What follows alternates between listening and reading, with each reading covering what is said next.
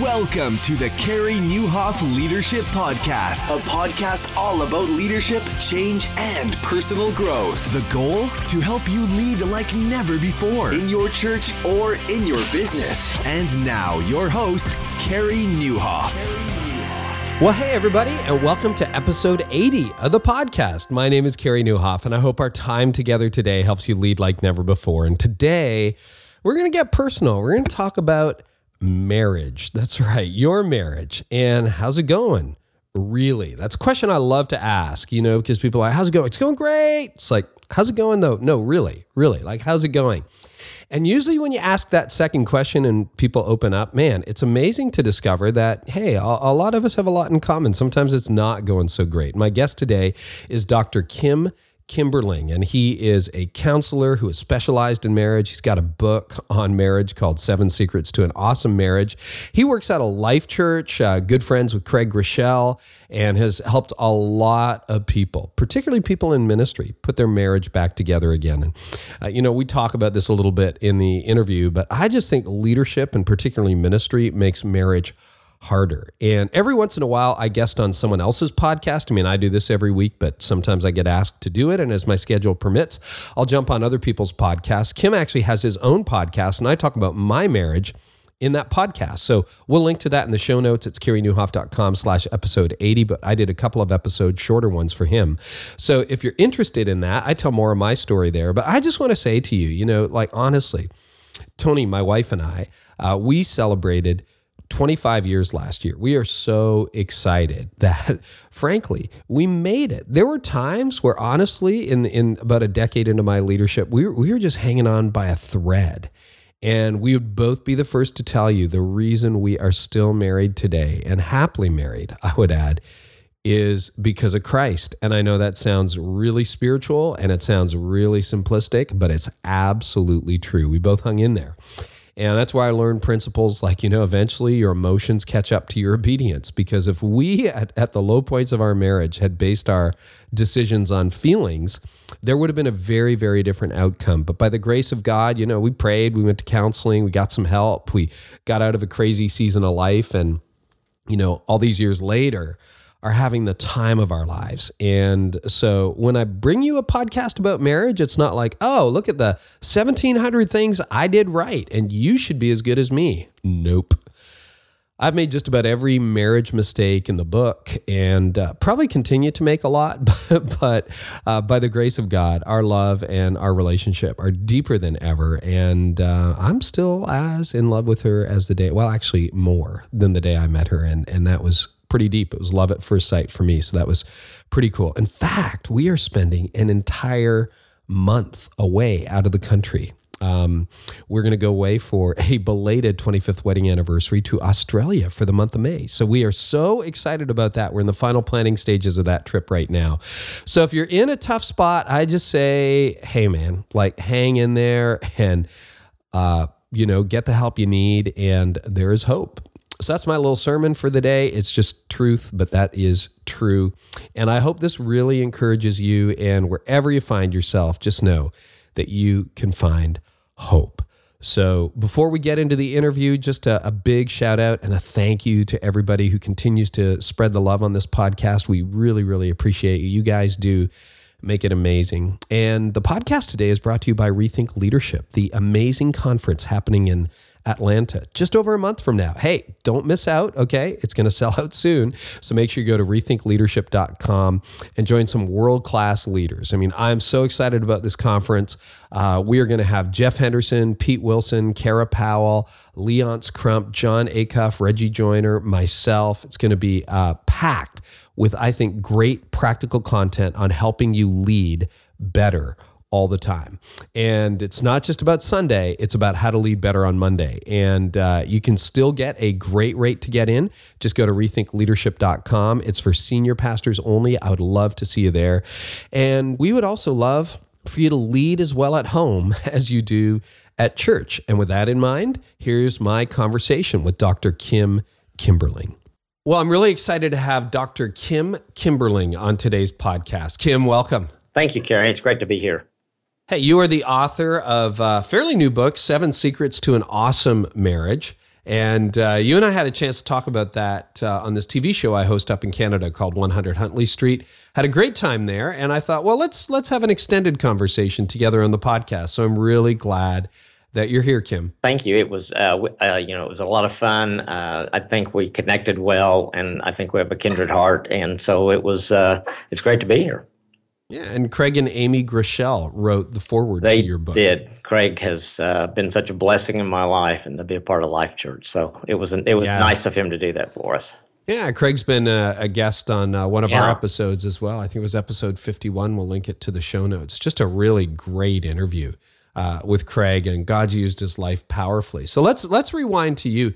How did you get interested in helping people with their marriages? Because you could have done a lot of things with your life. Why did you land there? Why did I land there? I always knew God had called. Well, I say always. From about 12 years old, I knew God had called me, and I had this. Growing up, I had an aunt that was a missionary in Africa, and she would come home, and I'd kind of help her, and she'd show these pictures of African villages, and I kept thinking, oh God, please don't send me there. And so I had the same thought. and so I kind of decided to God, my undergraduate degree was business, and I said, God, I am going to be the best businessman in the world for you. I will do.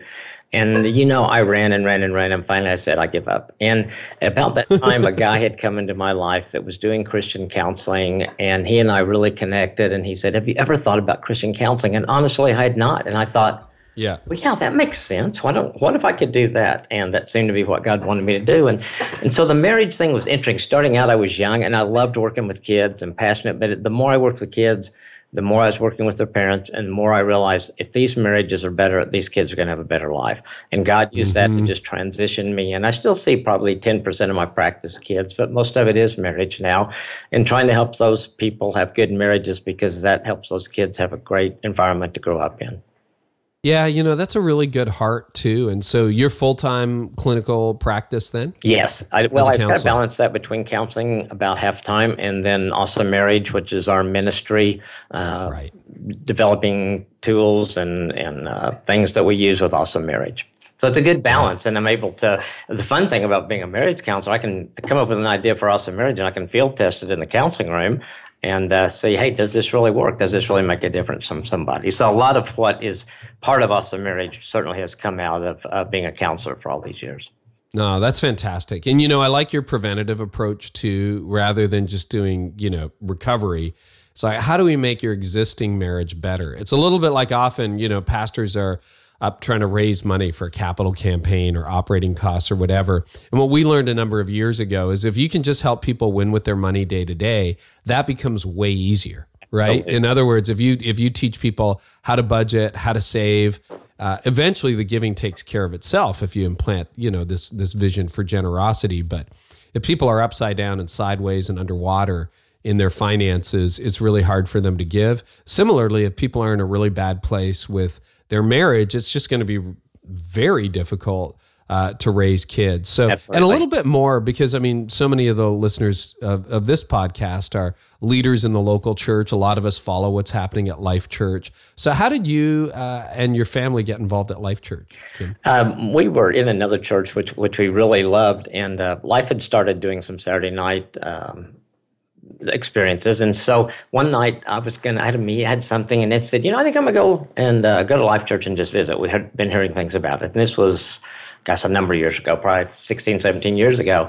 So I get home that night, and she didn't want to talk about anything except this church and what she experienced there, and just what she saw. And this is your wife? This is my wife. And so I said, well, I'll go with you next week. And so we went through this process of kind of transitioning from one to the other. So we've actually been at Life Church about 16 years. So it was about 5 years old when we first came. So we've been blessed to watch it grow. It's been fun to be a part of it. Craig has been a valued friend. Him, writing the intro of the book was great. But what we do now is try to invest in marriage. Craig asked me, it's probably a number of years ago now, he said, what would your dream for marriages be at Life Church? And I looked at him and said, I want a 0 divorce rate. And he looked at me and said, okay, how do we do that? And so we've tried to help them develop a culture for marriage. I do events, marriage events, and one of the things that has worked so well with the structure of Life Church, because we're so small group oriented, is that we always, when we do an event, funnel people into small groups. and try to get them to begin to do life with other couples. And that, I think, is the way we change the culture of a church into a real focus on marriage and to build healthy marriages. And it's contagious. And that's what I want people to see. I want people to come into Life Church and visibly see healthy marriages. And I think that attracts people because, unfortunately, in our culture, you don't see that very many places anymore. No, you don't see a lot of healthy marriages, or you see people who stay together, but they're just hanging in. They're just doing time, right? Yes. It's interesting. I was thinking as I was doing this event we did in October, and I was thinking, it's going through the book because it was based on the book. One of the things I left out that I really want to talk more about, either in a rewrite on the book or add something to, and that is where couples just settle. It's just like, okay, this is as good as it's going to get. We don't fight much, but they kind of exist together. And to me, it's just not having a marriage. It's just selling yourself far short of what God has for you. That I'm so glad you raised that. That's been a pet peeve of mine for years. I saw a lot of leaders when I was a young leader hit 50 and just kind of settle, riding things out until whatever that magic number was when they could collect a modest pension and sort of cash out. And I thought, I don't ever want that to be me. But actually, we kicked off 2016 with a brand new series at our church called Doing Time. That's cool. Is this as good as it gets? And we're talking about marriage. We're talking about work. Like people, actually, today on the day that we're recording this, I had a friend drop by. And I mean, he has an app on his phone that counts down to his retirement date. Oh my gosh. Like, literally. And he knows it to the day. And I'm like, I don't, I guess I love what I do. And he and I have those conversations, but you're right. People just settle. And maybe your issue, if you're listening to this podcast is not, oh, my marriage is in such a crisis. And if it is, we'll get some practical advice, but you're just kind of bored. And, you've settled. And that can happen 5 years after you get married, 2 years. I've friends who are much younger than me, in their 20s. And they've got friends who are married 2 or 3 years and their marriage is on the rocks already. And so it seems to be a universal issue. Now, shifting gears a little bit, Kim, here's a question for you. And I've always wondered this, and I'm excited to ask you this, but do you think church leaders have it harder in marriage than others do? Or do maybe leaders have it tougher in marriage than people who wouldn't necessarily be in a leadership position? Or is it just marriage that's tough? Because I think sometimes, those of us in church leadership go, man, I just feel like we get attacked more, or maybe leaders just do. Like, what's the deal with that? What's your take on that? Yeah, I would probably answer yes to all three statements. Okay. I think church leaders, and marriage in general. I think with leaders, certainly the demands on a leader, time demands, not knowing how to say no. One of the things that actually Craig said in a message a number of years ago that just really hit me, says, every time you say yes to one thing, you're saying no to something else.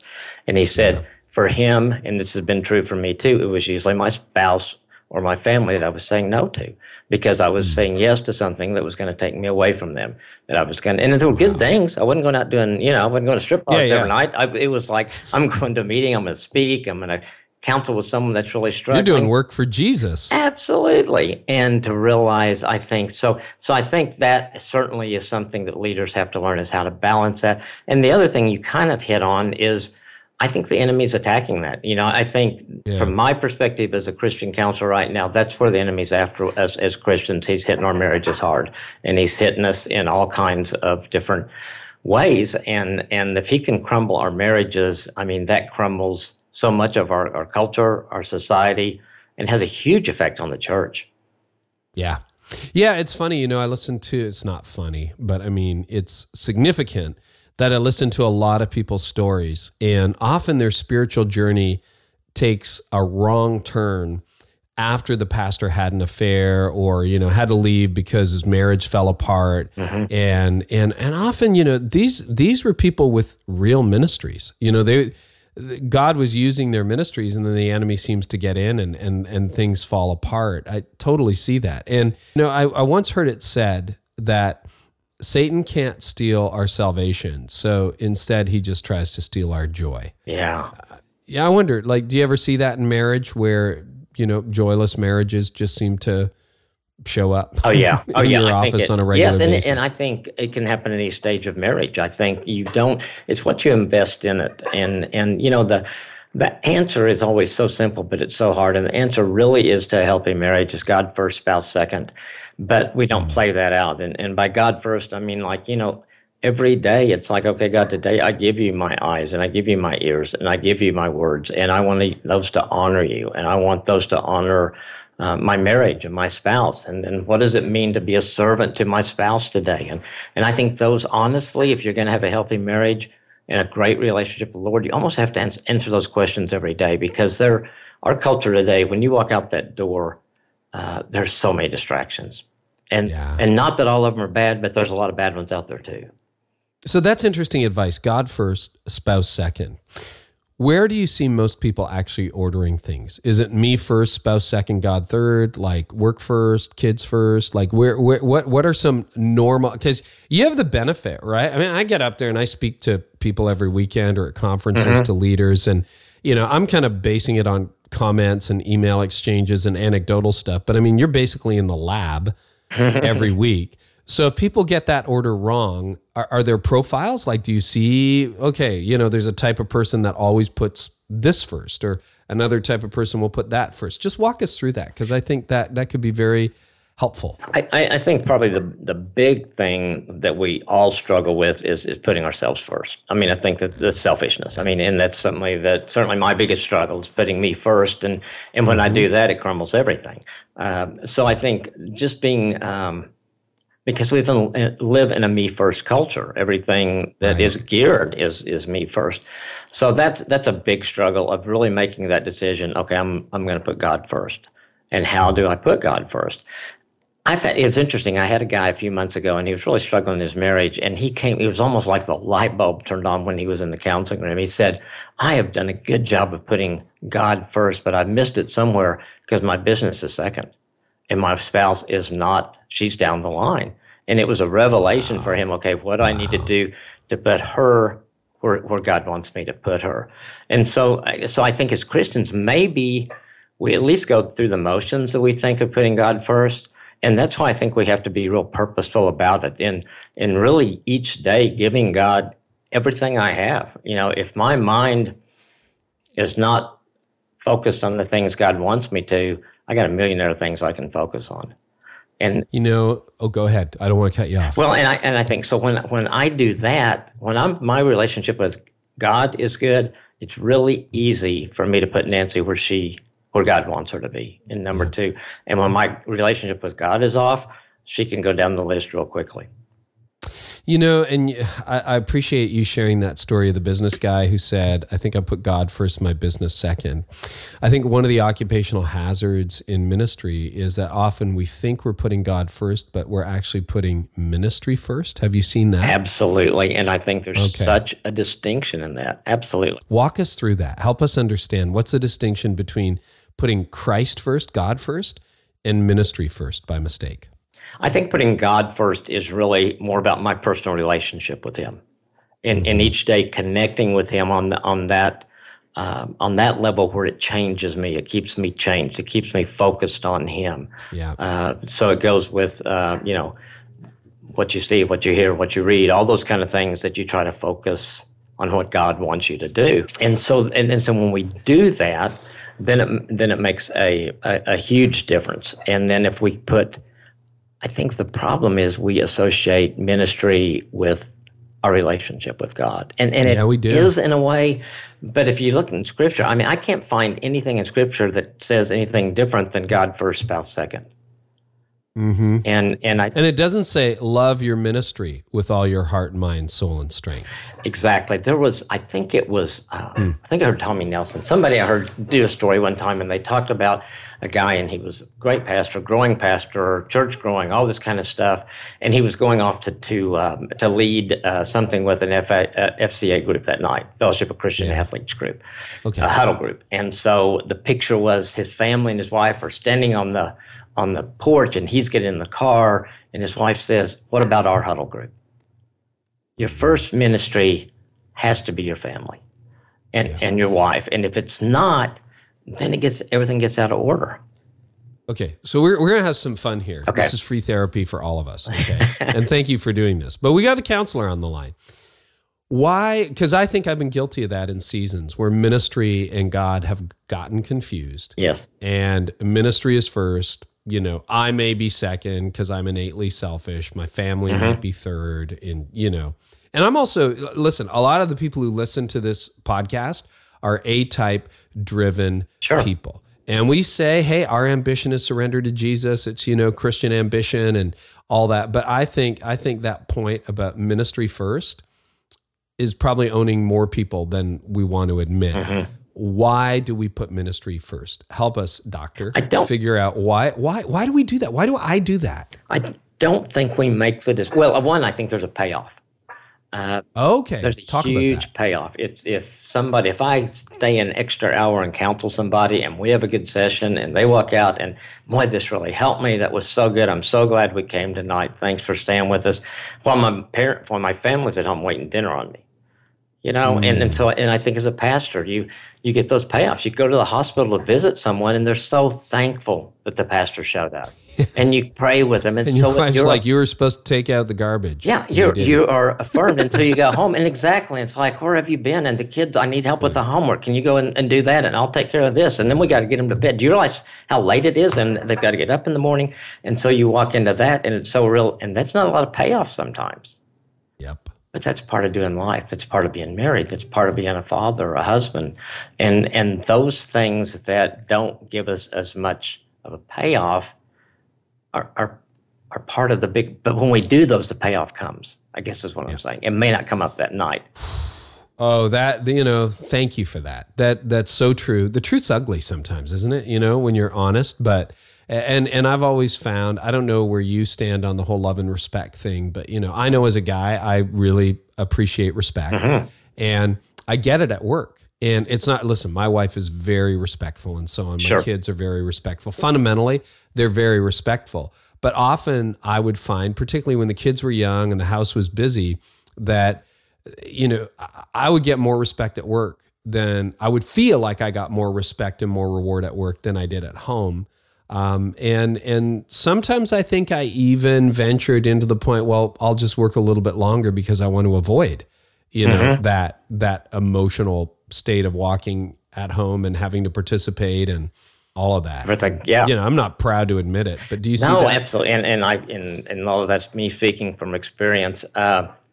Yeah, it was one time in our stage in our marriage, and you know, I was doing a lot of things besides being at home, and Nancy was saying, "Gosh, I need you here. You're not helping the kids." You know, she was kind of pouring her heart out what she needed, and I said, "Yeah, but when I'm there," I said, "those people really love me. They affirm me," and she looked at me and she said, "They don't live with you. They don't really know you." And I thought, you are so right. They see me in the counselor role, and yeah, she sees me in everything. And so that you know, it's something we definitely work on. And I think as a leader, letting your spouse know how important she is. You know, if I've got a day and I'm back to back with patients all day long, and she knows that, and somewhere in there, I just send her a text that says, "I miss you. I love you."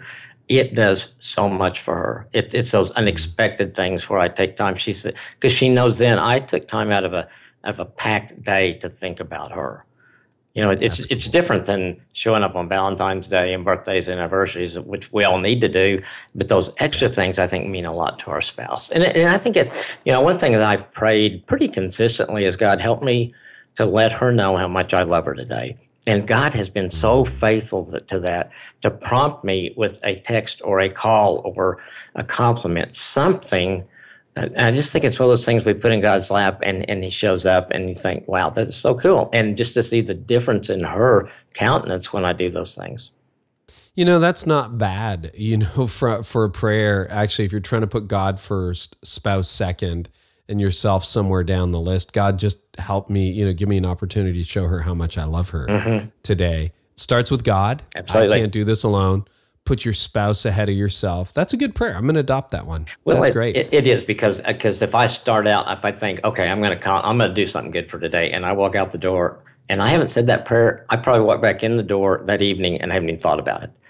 But when I say that prayer, it's like, okay, these people are about 3, you're going to be 5 minutes late for your appointment. What are you going to do at that time? Why don't you text her? Why don't you call her? And so, and I probably wouldn't have thought of it otherwise. That's good. Do you find with couples, I mean, I've read the 5 love languages, as I'm sure you have. Sure. And mine probably is words of affirmation. My wife is quality time. Is there something to that where you've got to appreciate somebody the way they want to be appreciated? I think so. I think Gary Chapman just hit on something there that really seems to be valuable, because I suggest couples read that together a lot, and everybody seems to identify that. The hard part comes, and I had a couple say that this week, and his love language is acts of service, and hers is quality time. And so she was going to be late that night. He cleaned the house. He did all this stuff. And she walks in and goes, "Oh, thanks."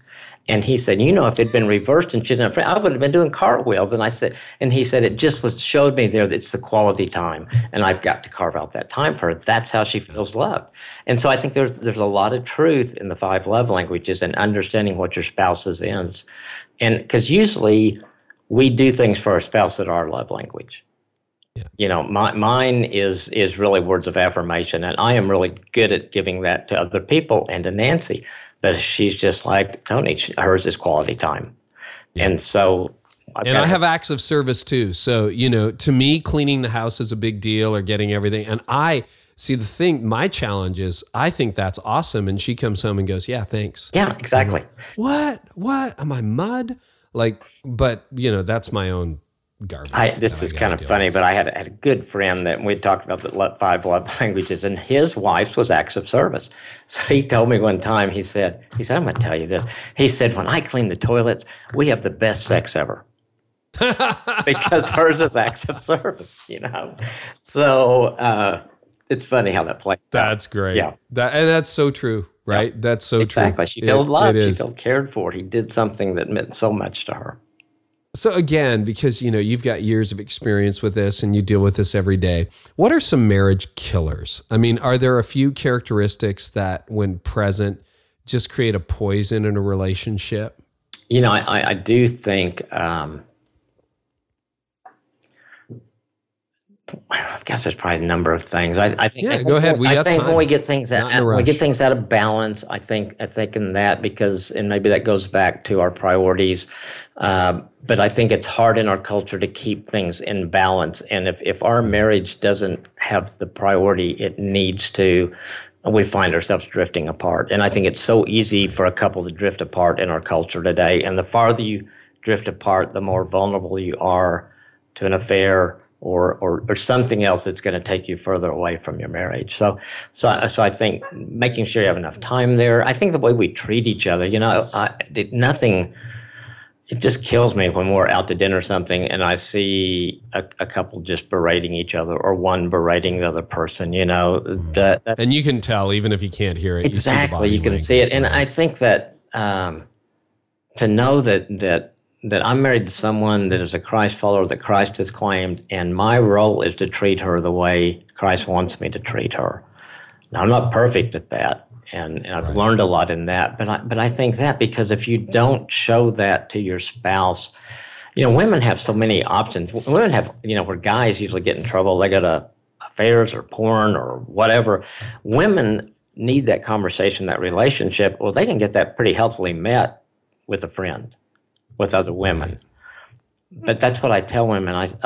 They say, well, yeah, I've got friends to talk about it. I said, yeah, but your first choice for conversation has to be your spouse. You've got to get work. So when something comes up, whether it's a concern, something you want to share, whatever, the first thing you think about is telling your spouse. And the spouse has got to make the atmosphere there where that's where she wants to come too. Yep. So distractions, and I think would be another thing.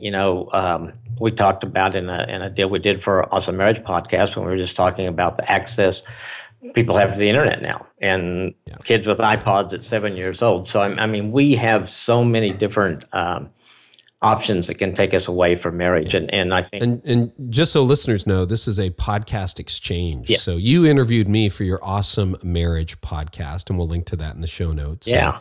I just thought it'd be great to have you back and talk about that. Yeah. So I talked about, internet and distractions and how that impacts parenting, but it really impacts you as, you've got all these options at your fingertips 24 hours a day. And I don't know, our culture continues to try to tell us that pornography is okay. And I've never had a wife tell me that it was okay. What I hear him say, right. Why does he look at that when he's got me? And I think that's a fundamental question with pornography that every woman wonders when her husband's into it. Plus the way it affects our minds and our, it's not, it's harmful and it destroys us and it destroys our relationships. It changes the way we look at women, all those kind of things. Mainstream literature now, like not specifically sponsored or written by Christians, that basically are, and I've taught on this at our church at Connexus, but that basically say there's a generation of young men who are having trouble actually having sex with a physical woman because of how porn has rewired their brains, that it's got the same impact as a drug addiction does. And because you need a greater and greater high when you're actually with a woman, you just can't actually, be aroused even to the point of an orgasm because you've taken your mind into places that don't actually exist in real life. Have you seen that? Absolutely. I've seen that in the counseling room. I've heard that. I think that's true. And I think that's something that I've even in counseling some younger guys or teenagers tried to help them see that it's kind of hard for them to grasp the truth in that sometimes because they think, oh, it's okay. And it'll be everybody's doing it, which is probably true. Everybody is, or almost everybody. But I think it does, and it affects us. And I think it goes back to God gave us sex, so it's not like that when a couple has sex, God turns around and goes, oh my gosh, I can't believe they're doing that again. It was which some of you may believe the way you were raised. It's like we're not even allowed to have sex or have fun having sex. And so we look at it as this gift, and I believe that God gave us everything we need to have incredible sex with the bodies He gave us. We don't need porn. We don't need whatever, tools, whatever it is. I don't think we need those things. And so I think it's, for couples, we talk a lot about redefining what's the sexual relationship, what really it is. And I think one thing that couples seem to kind of get is the fact that if you're both Christians, the possibility there is, and I talk about this in the book, is dode. It's that spiritual connection, a mingling of souls. It's a Hebrew word.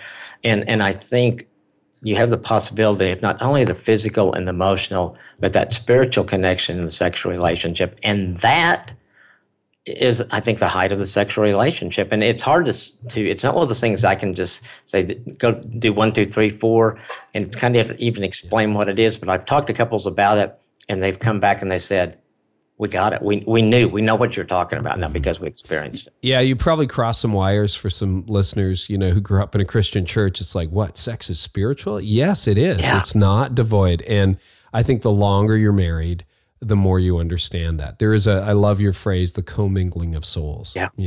And I think that's what it is. The scripture says you become one. That is a spiritual thing. Exactly. That's not just a physical thing. Absolutely. Good explanation. So this wasn't in the list of questions we had talked about, but I'm just curious. It's come up a bit already in the podcast. Why do people have affairs?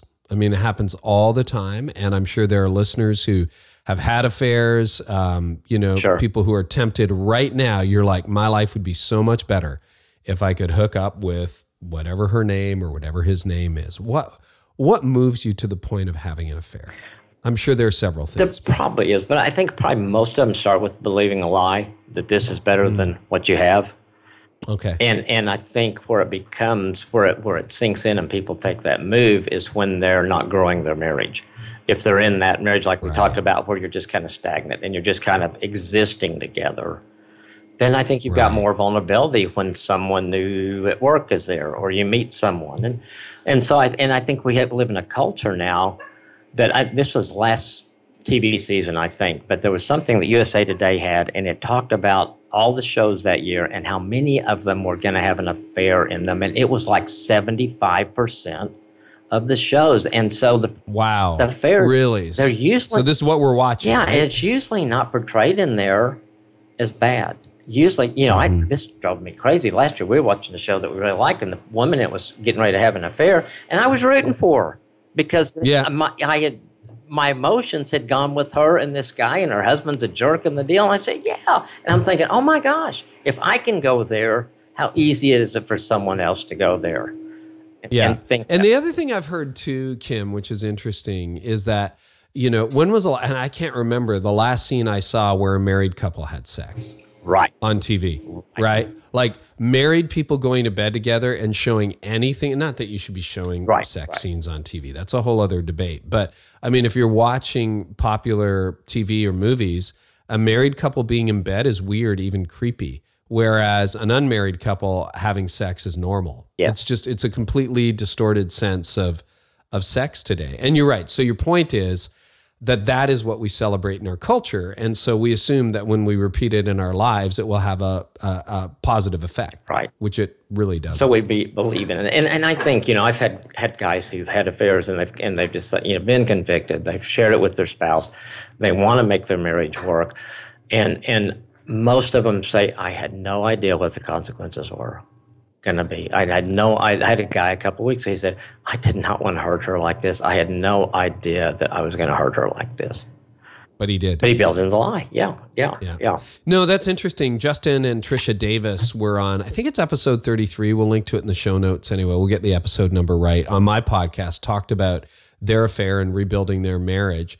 And there's also an article, if I can find it. It was written in the New York Times about 3 or 4 years ago about a woman who, again, not a Christian, just a mainstream article, who talked about the impact of having an affair and how it devastated her life, and not to believe that it's a better reality. And again, not coming at it from a Christian perspective, but I think you're right. We fail to think, and in the moments, by the grace of God, I've been faithful to my wife in 25 years, but when those moments come where you think, I wonder if it would be better if, I just think about the story I'm writing for my kids, what that would be like to stand up there one day in front of the church, the elders, and you're like, I don't even want to take my mind there anymore, because that's horrendous and certainly far worse than anything I have to go through to make whatever little period we're in better, in our marriage. And I think too, for the leaders that are listening and pastors like you of churches that are vibrant and growing, what that does to your church if the pastor falls, like with my pet, and Craig is such an incredible example of the things he puts in place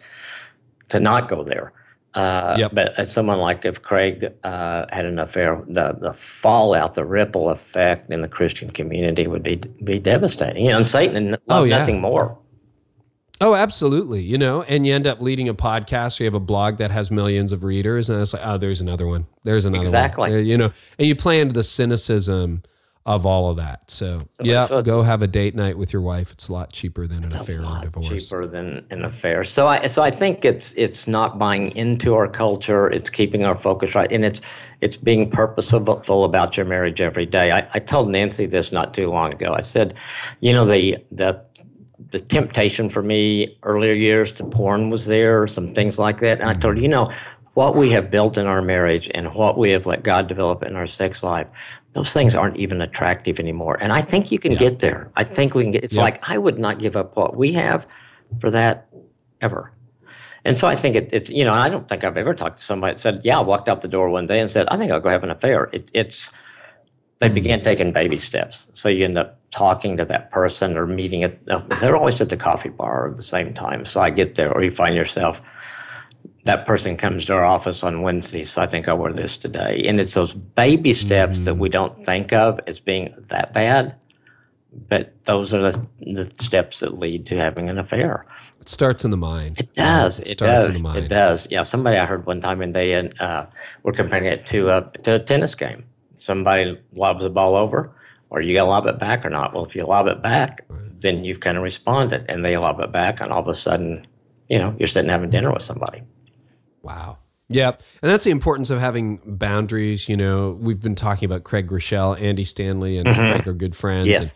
And Andy did this huge series years ago called Guardrails. And, it's just putting, and I have that, like I generally do not meet with women, not generally, but like specifically do not meet with women alone. Right. I just don't, unless I'm married to her. So that's like one person I will meet with alone. Goodness. Right. Yeah. Thank goodness. And in my office, there's a glass door. So if there is a meeting, someone's on the outside of that glass door, and, we have that conversation. But they sound stupid. But on the other hand, I'm 25, almost 26 years in, really, really appreciate, love, and adore my wife and wouldn't want to trade that relationship for anything. And by the grace of God, I haven't so far. So we have been in marriage holes, Tony and I, my wife, Tony and I.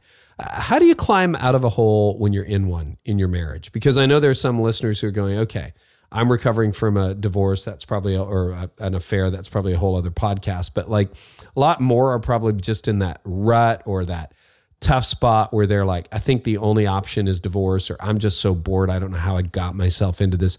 How do you get out of a rut or a hole in a marriage? What are some tips that can help people get started? Well, I think the first thing you've got to do is take divorce off the table. I think we put that on the table way too easy today. There's more divorces in the first year of marriage now than ever before in the United States. So people bail really easily now. So the whole commitment thing. And so I think you've got to take, our roughest time was probably around year 6. And this is a time right after our son was born. He was probably 6 months old, and Nancy was just struggling. She wasn't sure she loved me. She didn't know what to do. All this kind of stuff. And God led her to a Christian woman. It was just a godly thing. And so Nancy tells this woman the story. Well, she told it to the woman like it was somebody else, not really Nancy. And this woman obviously knew it was her. I have a friend who. Yeah, exactly. And so, but the counsel, as I remember, was, you know what, God doesn't want you to get a divorce. God wants to bless your marriage. He wants to make it worse. You need to take divorce off the table. And Nancy came home that night and we talked and we took divorce off the table. And that was a huge step for us. It was a huge step for me because I was scared to death she was going to leave and I didn't want her to leave. Yeah. And so when we did that and we've never put it back on, that in itself has been huge. So if you're in that hole, because of our culture, people get divorced so much, it's easy to keep that on the table. And I think if you can at first just say, okay, we're taking divorce off the table. Now what do we have left? What do we have to deal with?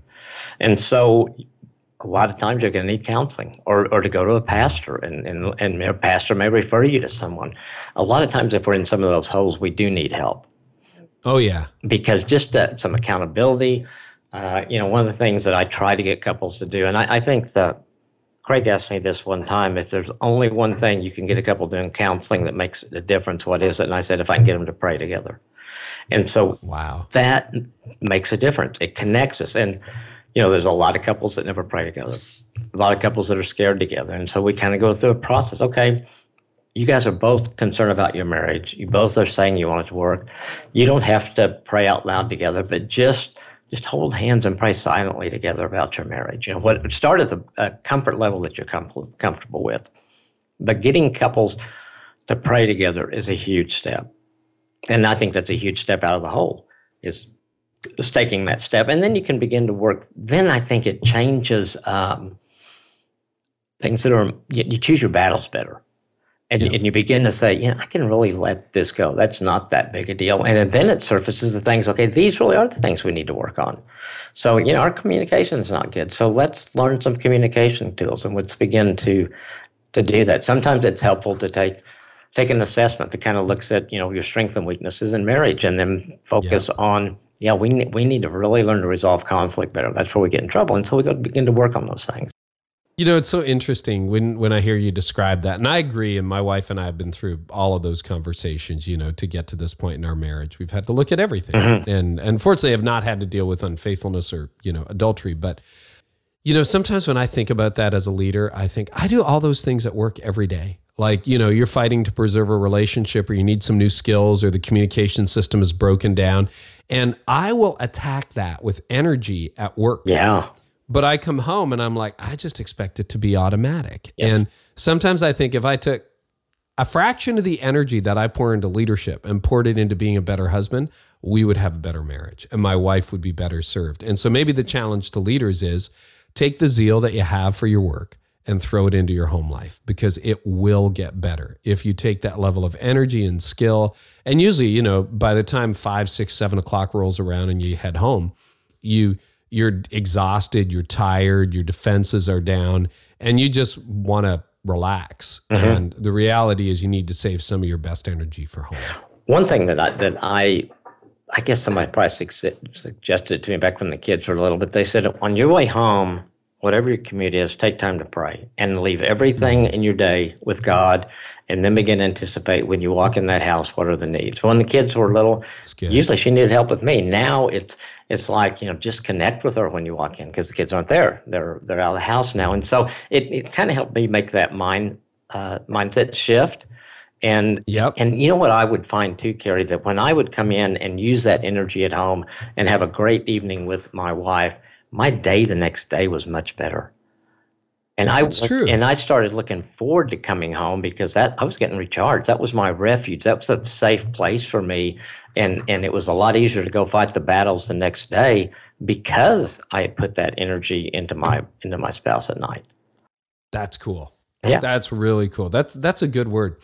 Kim, without, we got a few minutes left, but, just to make this real, you haven't had a perfect marriage. You've already alluded to a few things, but what probably for you personally, just to encourage people, because I always think when we talk to experts, it's good to know, hey, we're all human. We all struggle. What's been one of the biggest struggles you've had to tackle personally in your marriage?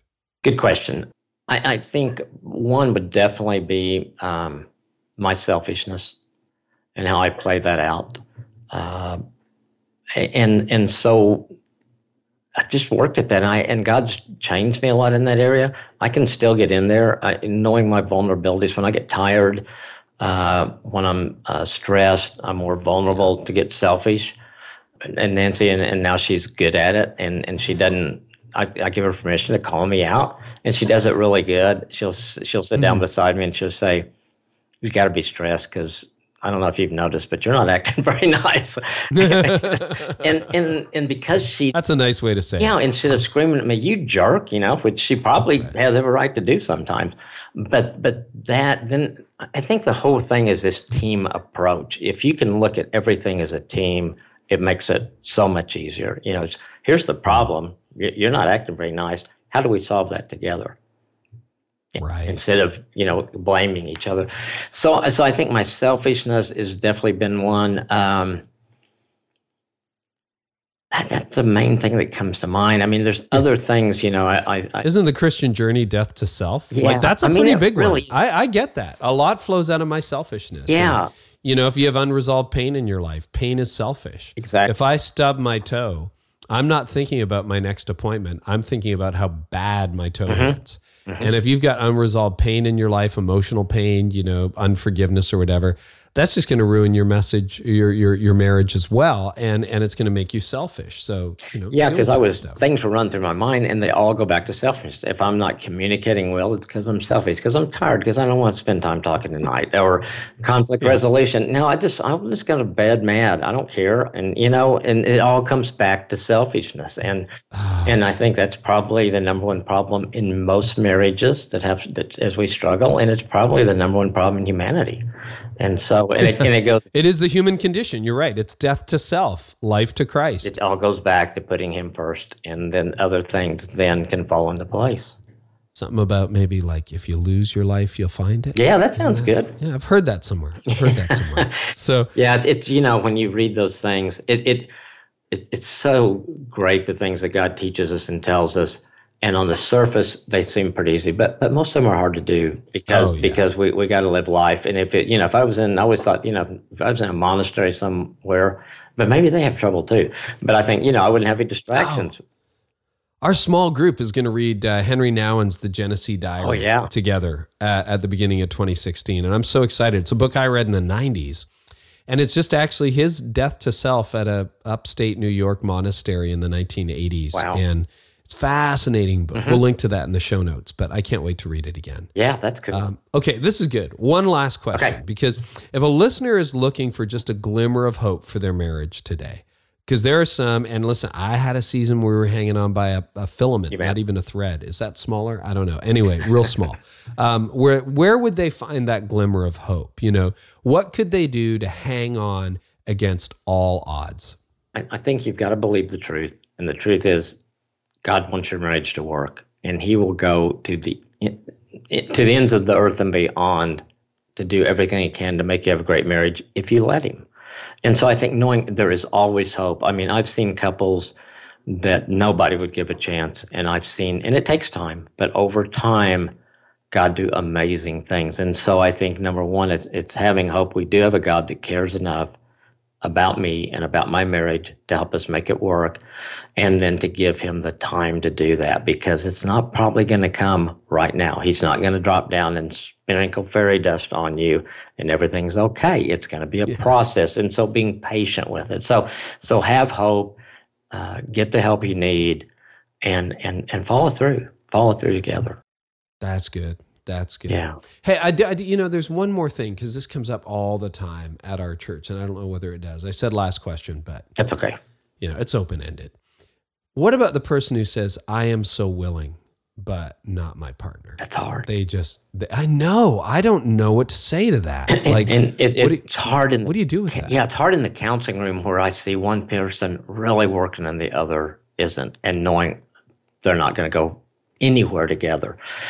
I think it's as long as the person's not being abused, as long as there's not things that really where that person's in danger, I encourage them to stay in and to pray. Yeah.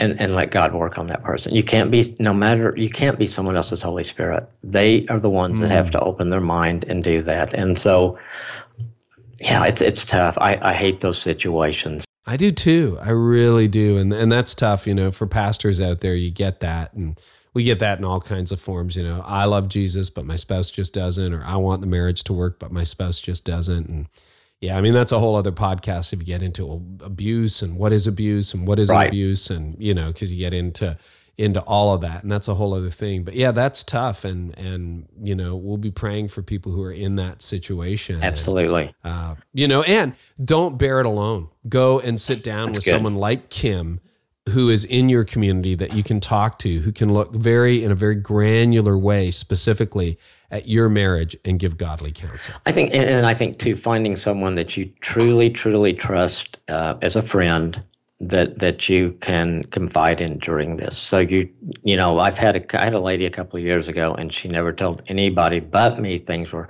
and I see the contrast with her as other people that have brought someone they trust in to walk through it with them, and God brings people in our lives to walk with us. And I think we need to have at least one person, if we're struggling, besides our counselor, besides our pastor, that will be there for us day to day.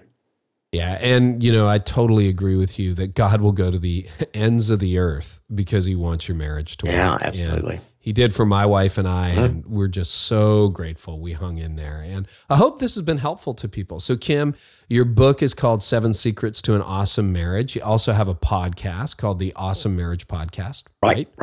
And if people want to know more, where can they find you online? Our website has just about everything on it. iwantanawesomemarriage.com. We just launched a new thing on there we're calling Awesome Marriage University, and we're going to have some short courses for couples to help them grow their marriage through a great platform called New Kajabi, and it's a very interactive thing. And so there's a lot of things on there. Most of the stuff we have on there is free. Some of the things cost. So yeah, explore that. There's over 400 videos on there that are for free that cover all kinds of things with marriage that we've done over the last few years. Oh, that's super cool. Kim, thanks so much for being with us today. And I hope that a lot of the leaders listening, maybe not tonight, but weeks, months, or even years from now, can look back on this moment and go, wow, it was worth the fight. Thanks for helping me fight for my marriage and for my spouse and for my family. I think you helped a lot of people today. Hey, it was great being here. Thanks, Kerry. Well, thanks so much, Kim. Some good advice there. And if you want some more information, you can find it all in the show notes. Just go to kerrynewhoff.com, episode 80. Can you believe it? Man, 100 is in sight. That is like nuts. This thing isn't even 2 years old, so it's a lot of fun to be able to do this week after week. Best way to make sure you don't miss anything is to subscribe, and you can do that for free. How awesome is that? Just if a lot of you are listening on iTunes, just hit subscribe on the podcast, or on Stitcher or TuneIn Radio or whatever your platform is, just do that.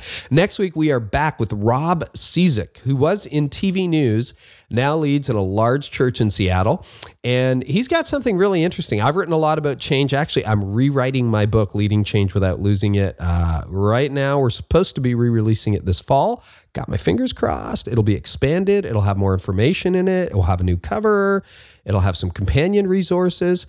And then Rob comes along and shares one of the things I'm going to include, my own version of what he talks about next week, which is all about how to lead change and like, how do you actually do it? So that's going to be for free next week on the podcast with episode 81. David Kinnaman coming up soon, Ravi Zacharias, Whit George, Josh Whitehead, and so many more. It's going to be a lot of fun. So make sure that you're back here next Tuesday. I will be, and we'll talk to you then. Really do hope our time together today has helped you lead like never before. You've been listening to the Carey Nieuwhof Leadership Podcast. Join us next time for more insights on leadership, change, and personal growth to help you lead like never before.